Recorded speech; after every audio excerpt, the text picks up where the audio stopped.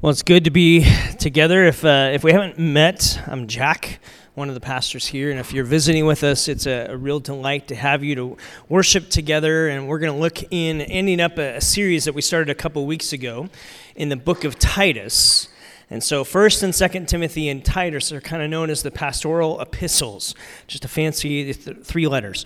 And Paul wrote them to some pastors and leaders who were kind of establishing churches, and he's writing wisdom to them of how to establish those churches and how to grow and what they're to be about. And so if you have your Bible, you can go there. If you have the sermon app, you can kind of open up that and kind of follow along. I think we have all that in there. So Titus chapter 3, we said these are three chapters that kind of have an inkling of what's being told and what's being expressed to Titus himself as he's kind of leading in the island of Crete and establishing this church. And in verse 8 of chapter 3, it kind of sums up the whole book. Here's what he says. This is a faithful saying. These things I want you to affirm constantly, that those who have believed in God should be careful to maintain good works, should devote themselves to good works. That out of the 921 words that make up the whole book of Titus, it can really be boiled down to two. Do good. And in chapter 1, we looked at this idea of do good within, meaning grow your godly character and the godliness that overflows into your life. Make the inner part of your life matter. Not just the external actions, but let it flow from an internal character that's following after God and choosing to put Him first. In week 2, David kind of looked at this idea of that you want to do good in relationships. And he unpacked this story of how we live in the story of Christ. And as we give ourselves more and more to that, it begins to impact our relationships of how we relate one to another. And in chapter 3, it's this do good outwardly, meaning the scope of influence that you have, seize it and use it to do godly good in the world around us. Paul's view of ministry is always long-term. It's always about how do you help people grow up in their faith. Paul was never content with just getting people to pray a prayer and say yes to Jesus and they're going to go home to heaven one day when they die. It was always, always, always about helping people mature in their faith, to become more and more like Jesus, to grow in their faith, to own that. And so your character matters more than your reputation. That's why you want to grow godly character. And so he focuses in on that. Here's what leaders are to be like, and here's what they're to grow within and how they live out this godliness. Here's how they're to live in the one another's of relationships and how it's to impact the relationships and everything that we do and how we relate one to another. It's to have an overflow into and influence our relationships. And it's to have an inward or an outward impact into the people that we are connected to around and the influence that we have in chapter 3 as he kind of looks at that. So we're going to join Paul kind of in chapter 3, unpack a little bit of what he's saying here and some action steps for us to take. So chapter 3 of Titus, he begins to kind of lay out, and again, Paul is instructing Titus saying, look, as we are establishing this church, as you're trying to accomplish things, you're to work at this. He's all about this amazing transformation, and who else better to write this than Paul, who was Saul and persecuting the church, and yet God did this incredible transformation work within him. And he's saying, Titus, this is to be the reality of how people of faith live, constantly being transformed in how they live. So he starts off. Remind the believers, meaning remind the people who have said yes to Jesus, who are orienting their life around following after Jesus. You remind them, Titus. Remind them to submit to the government and its officers. Wow, let's just start right there. Okay. Remind them to submit to the government, to its officers. They should be obedient, always ready to do what is good. They must not slander anyone, must avoid quarreling. Instead, they should be gentle and show true humility to one another, to everyone around them. Remind them to be subject to rulers and authorities, meaning as people who are waiting for Christ to return. We all live under authority. Now, I don't know if Paul was writing this specifically to what was going on in Crete. I don't know if there was something happening in this little island and how the disloyalty or things that were kind of bubbling up underneath the surface. And maybe he's writing specifically to a specific instance or something that he's challenging here, but he's saying, look, we all live under authority. And you need to remind people to stress to be obedient to the government around them. And maybe he's addressing a particular problem. here's what I know. 2,000 years later, luckily, we have advanced beyond any political and faith tension in our day.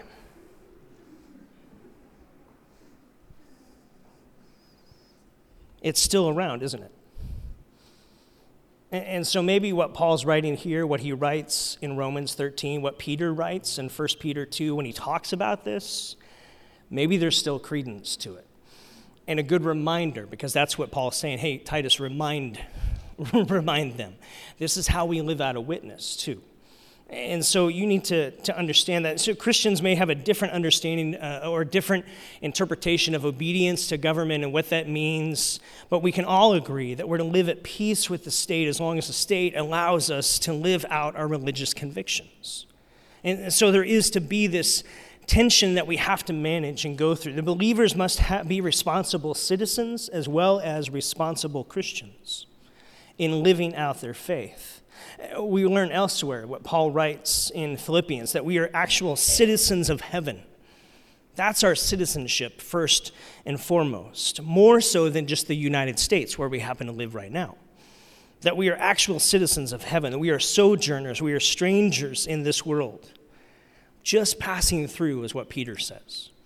And so we're to live with that kind of concept in mind. We can be proud of our country of origin, and we're to be citizens of heaven first.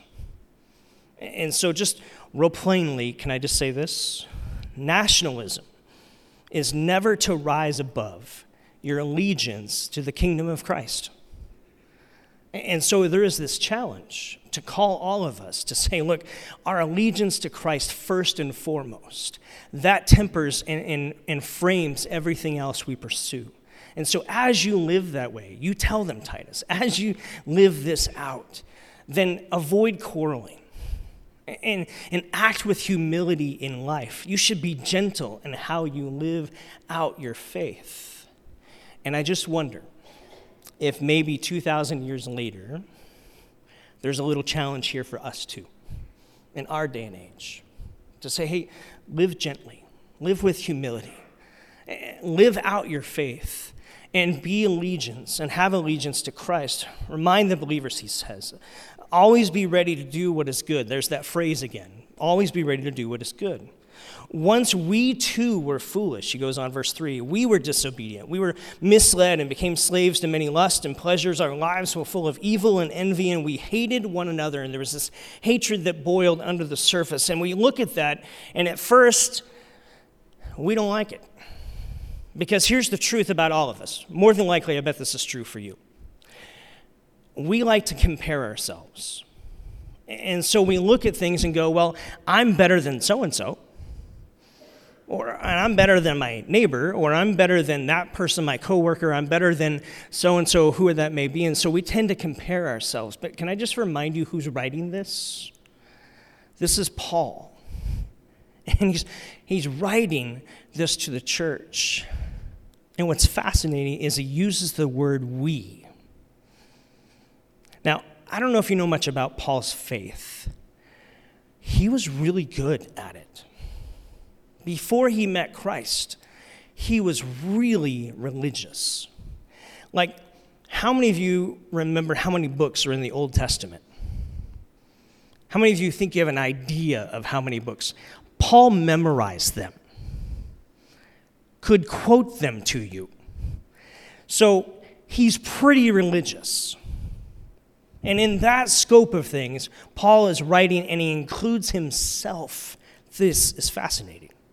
He says, we used to be this way. Somewhere along the line, as Paul met Christ and Christ was beginning to transform his life, he actually lifted up the rug underneath all the religiosity of what he had given his whole life to and began to see some things, began to see his true humanity. And the struggle point, I think, for us sometimes is we don't like to see the true humanity of ourselves because we like to compare ourselves. Well, I'm better than so-and-so. Yeah, I may not be that, but I'm certainly not that. And so we live in this comparison contrariness and in this tension and limbo of that. Then it dawns that Paul is the one writing this. And he says, look, Titus, I saw some passions and pleasures of which I was not proud. I saw hatred and envy, and I became aware, spiritually speaking, that I was a dead man, just propping up with religious things. And that's the beginning of the seeking process. When we begin to lean into how God really sees us and the brokenness of our own soul, if we're actually honest enough to admit it. And in the leaning into that, we remember Jesus didn't come to make bad people good. Jesus came to make dead people alive. And the point of the gospel is that we were all dead in our own sin. We were all dead and separated from Christ, and yet he came to make us alive again. Verse 4 is what I want you to circle. If you have a Bible, I want you to take a pen and actually circle this word, because I love this word. Anytime you see this word and it's the apostles speaking about who God is, it's the word but. Circle it.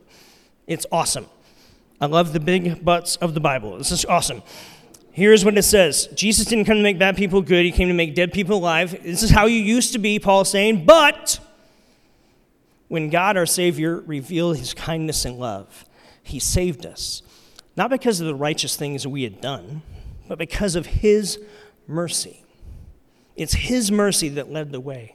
He washed away our sins. He gave us a new birth and a new life through the Spirit.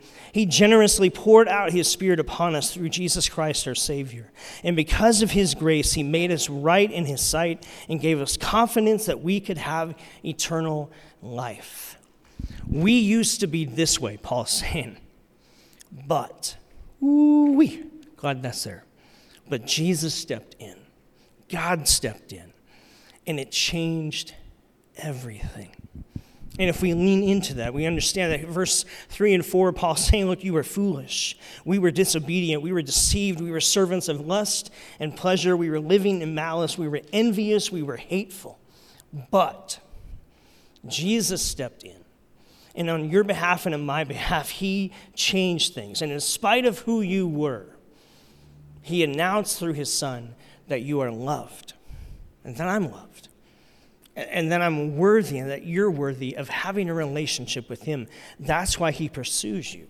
That's why he looks after a relationship with you. Then he begins to understand, but in this salvation, here's what we receive. We were lost, but he saves us. We were defiled, but he washes us clean. We were dead, but he makes a regeneration of our spirit. We were empty, but he fills us with his Spirit. And so there's this constant understanding that everything we've received in salvation through Christ is because of what Jesus has done. That's the hope of the gospel. It's not based on your behavior. It's not trying to get you to do good things in order to receive. It's to live in this beautiful embrace that you are worthy and that you are loved. And because of that, God pursues a relationship with you. That Jesus came to make a way for you to experience God's love and mercy and grace through faith in him. Now, some of you have probably encountered people who are trying to get their way to heaven or have a right relationship with God based on their merit or based on how moral they are. And so we live going back to this comparison of, well, I do more good than that person. I'm more moral than so-and-so. And so maybe as I get to heaven, maybe the Lord will let me in. But here's the point. We're all broken. And we will wreck perfection if we're not made perfect. And you and I can't make ourselves perfect.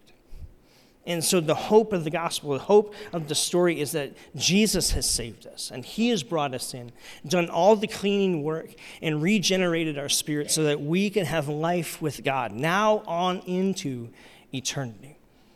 And he is always at work. What is Paul always at work? Trying to help people grow into maturity of Christ, that they would be more and more like Jesus this year than they were last year. Always having this growth and steps forward, always the next steps in that. A businessman told his story of a warehouse property that he was selling. The building was empty for months upon months. needed massive repairs. Vandals had broken in and damaged the doors, smashed all the windows, scattered trash all over the property. And as he was taking a prospective buyer around, he kept apologizing for everything that was broken, saying, I'll bring it in, I'll restore all the structural stuff, I'll get people to clean it out. I want you to know I'll take care of it. And the businessman looked at him and said, look, I'm not trying to buy this building. I'm going to tear it down. I just want the site. And so for many of us, compared to the renovation that God has in mind for our life, our efforts to improve our own lives is like sweeping a warehouse that's meant for the demolition. And so it's this challenge, this call to say, look, we are to be people who allow Christ to make things new within us. That's the point of what Jesus has done. And so this whole series, we've been looking at this idea of, look, you want to do good. You want to do good within. You want to do good within the relationships. You want to do good within the scope of reach of impact that you can have. But it's not about just doing good so that you look good for God. It's about how God has made you good through your faith in Christ, and that has transformed and changed everything. And now, out of the overflow, I want to live this way. That's why verse 8 is, this is a trustworthy saying. I want you to insist on these teachings so that all who trust in God will devote themselves to doing good. These teachings are good and beneficial for everyone. This is the point of the gospel, that it's a greater story that we're invited into. The series takeaway was simply this: being good and doing good isn't what makes you right with God. But when you are made right with God, it always produces a life that seeks to do good. As you're made right with God, it always produces a life that will seek to now do good within, to do good within relationships around us, and to do good within the scope of influence that we can have around us all the time, every time. John Wesley has this quote. Some people equate it to him, some people don't, but it's a great quote anyway. Do all the good you can by all the means you can, in all the ways you can, in all the places you can, and all the times you can, to all the people you can, as long as ever you can. Do good. That sums up Titus. N.T. Wright talks about, he's a modern theologian, a writer, he talks about us being active agents for God. Active agents for God and for his good in the world and the scope of influence that we have. That we are not just saved so that we can go to heaven someday. That is a great blessing and a great benefit. But we have been saved and now sent. And we live as a sent one, to be an active agent for God and for his good in the world around us. You cannot truly follow Jesus and not live a life on mission. That it isn't just about you. It's about how God can leverage your life and my life. That when you and I said yes to Jesus, a lot of us said yes to him for the benefit for us, that Jesus would forgive my sins, that he would be my friend through all of life, and that he would take me to heaven when I die. And that is good, and that is a benefit. Chances are when you came to Christ, it was about you and Jesus. Jesus would forgive your sins. He would heal your wounded heart. He will set you free from addiction.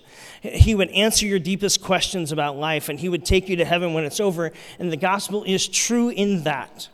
It is about you and Jesus, but it is more than just that. It's not the whole of the gospel. In fact, the words of Richard Stearns, he runs World Vision. And he tells, if that's just your view of the gospel, then it has a hole in it. He gave up a CEO job of a Fortune company, and he said, look, I want to go, and he felt called in to be the leader of World Vision, and they go after serving the neediest of people in our world. And it's a struggle, but here's what he writes in his book. Being a Christian requires more than just having a personal and transforming relationship with God. It also entails a public and transforming relationship with the world. If your personal faith in Christ has no outward expression, then your faith has a hole in it. Because faith isn't just about me and Jesus. Faith is about me and Jesus saying, now you are with me, now go before me. And go with me into the world to have an impact, to do godly good in the world around us. Jesus said, follow me, and he sent his followers. You're to be an active agent for God and for his good in this world around you. So how do you do that? Isn't that the million-dollar question? God, how do I do that? Okay, I'm Jack. I live in Tucson. I'm middle-aged. Like, how do I live this out in my cultural context? I think that's the question we all wrestle with. Can I just suggest to us that maybe it's not necessarily having a plan of how you do that, but to walk steadily and closely and in proximity with the one who has the plan for how that works out.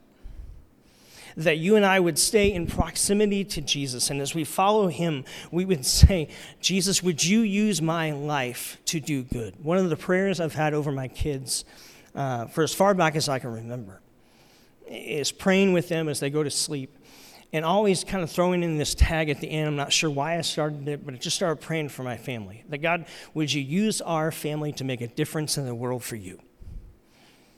Would you just leverage our lives? And I don't know how all that plays out and what that's going to look like tomorrow, but the best I know how, I want to be willingly committed to that. Would you leverage our lives for your good, to live intentionally? So here's what I would challenge you and challenge myself again with. Live alert to God-ordained interruptions. Why? Well, Ephesians 2:10, Paul writes, "For we are God's workmanship, created in Christ Jesus to do good works." See how this fits together with Titus? We're God's workmanship. That word there, workmanship in Greek, is literally this masterpiece, meaning there's only one of you. There's not another masterpiece that's like you. There's only one of you. That's why you're a masterpiece that God has created, and he is doing a work. He is transforming you because of your faith in Christ, and he has got good works which he is prepared in advance for you to do and for me to do. And we're to step into those in partnership with him. And so maybe it's just that we begin to live alert to the God-ordained interruptions in our life. Isn't it fascinating when you study the life of Jesus? That for the most part, outside of traveling to different cities, we don't know Jesus' agenda. Did you ever stop to think about that? Most leaders of companies or businesses have an agenda meeting all the time. Jesus has a goal of, hey, we're going to go from this city to this city. We see that. But we don't have spelled out in the Gospels an agenda. Like Jesus didn't wake up at 6 a.m. and say, okay, here's my agenda, and here's what I'm going to go do. He just went. And as he went, it's amazing what ministry happened. It's amazing what ministry unfolded in the midst of as he went.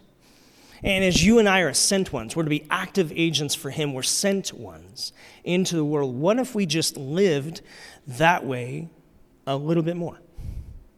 If we just said, hey, God, I have an agenda, I have some things I need to accomplish today, but as I go, would you help me to live alert to the God-ordained interruptions?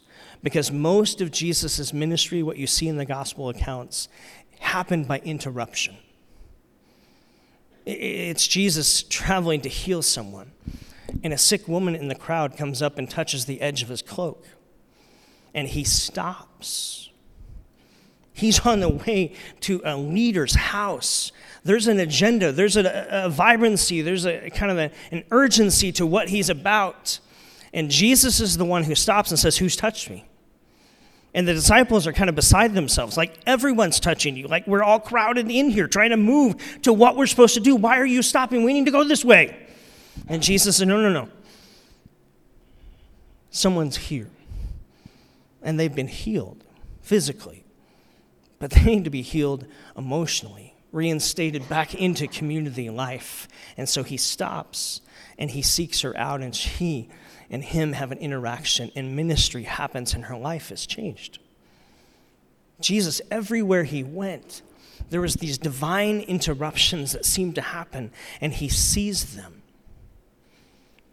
We live in a culture, and I am guilty of this. We don't like interruptions. Do we? I don't think I'm alone. Because we typically wake up and have an agenda. Here's what I need to accomplish. Here's where I need to be. And I'm not saying those things are wrong. I'm just wondering, do we miss some of the God-ordained interruptions, the opportunities to do good works, which he's prepared in advance for us to do, because we're on the way to number next? And so what if we took the next month as we make our way to Christmas and we all kind of put it on our radar screen to say, God, here's 100+ people right here. Would you just help us to be alert to the God-ordained interruptions in our day?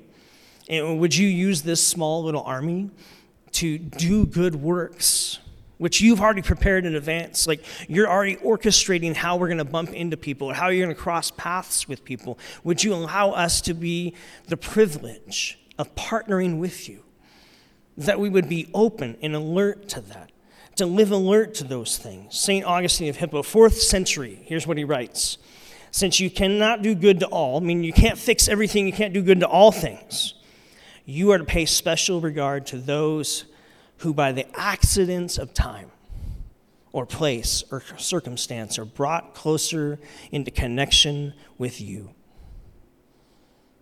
What if we just lived more alert to the God-ordained interruptions of life and ask in those moments, God, is there something here that I can do to partner with your Spirit to do good?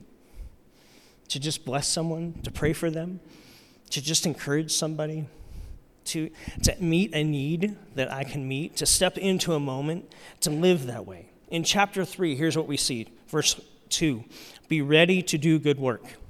Verse 8, be careful to devote themselves to doing good work. Verse 14, that people must learn to devote themselves to doing what is good. Do you hear a rhythm here that Paul is trying to articulate?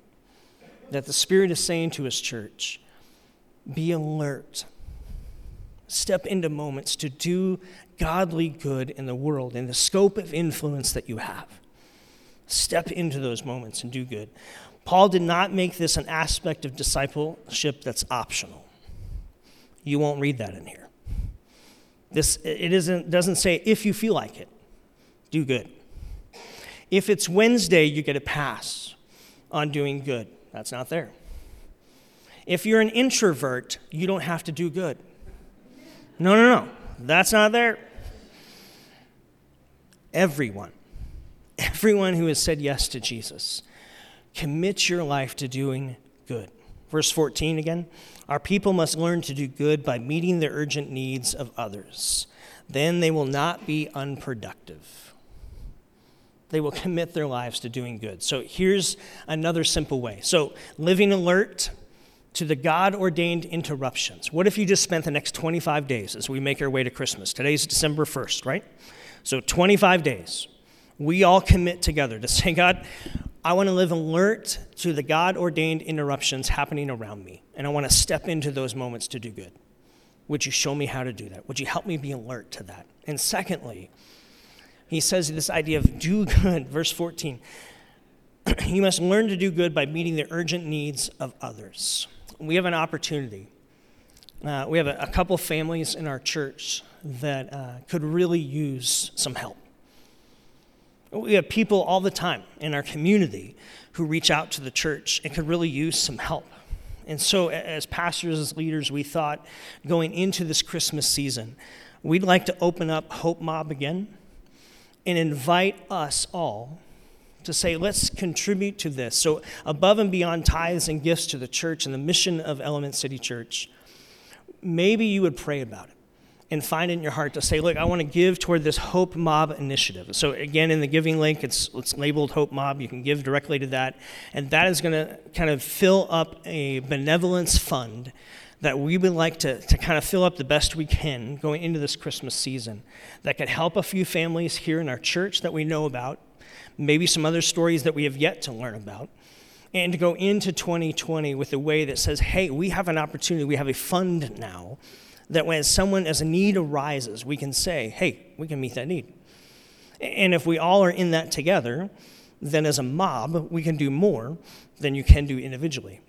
And so that's the simple request. Live alert to the God-ordained opportunities, the interruptions in your day.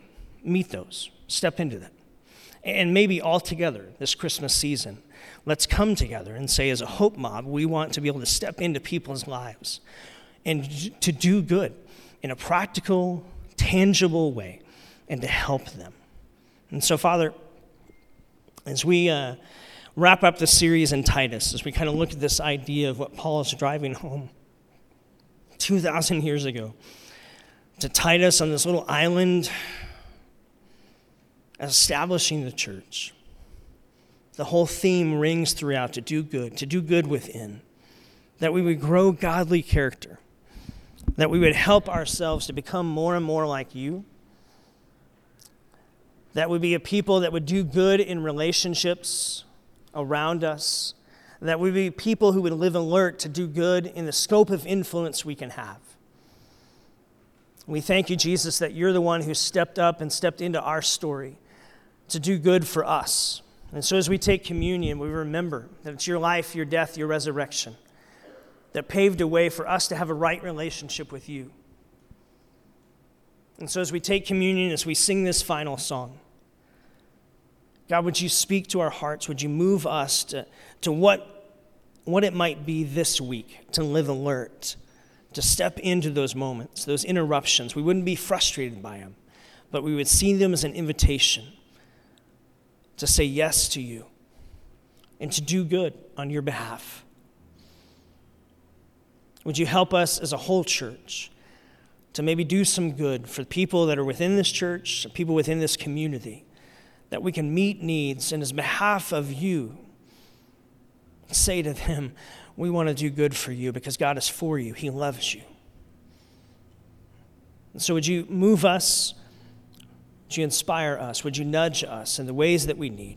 Would you speak to us now as we worship you in communion and in song?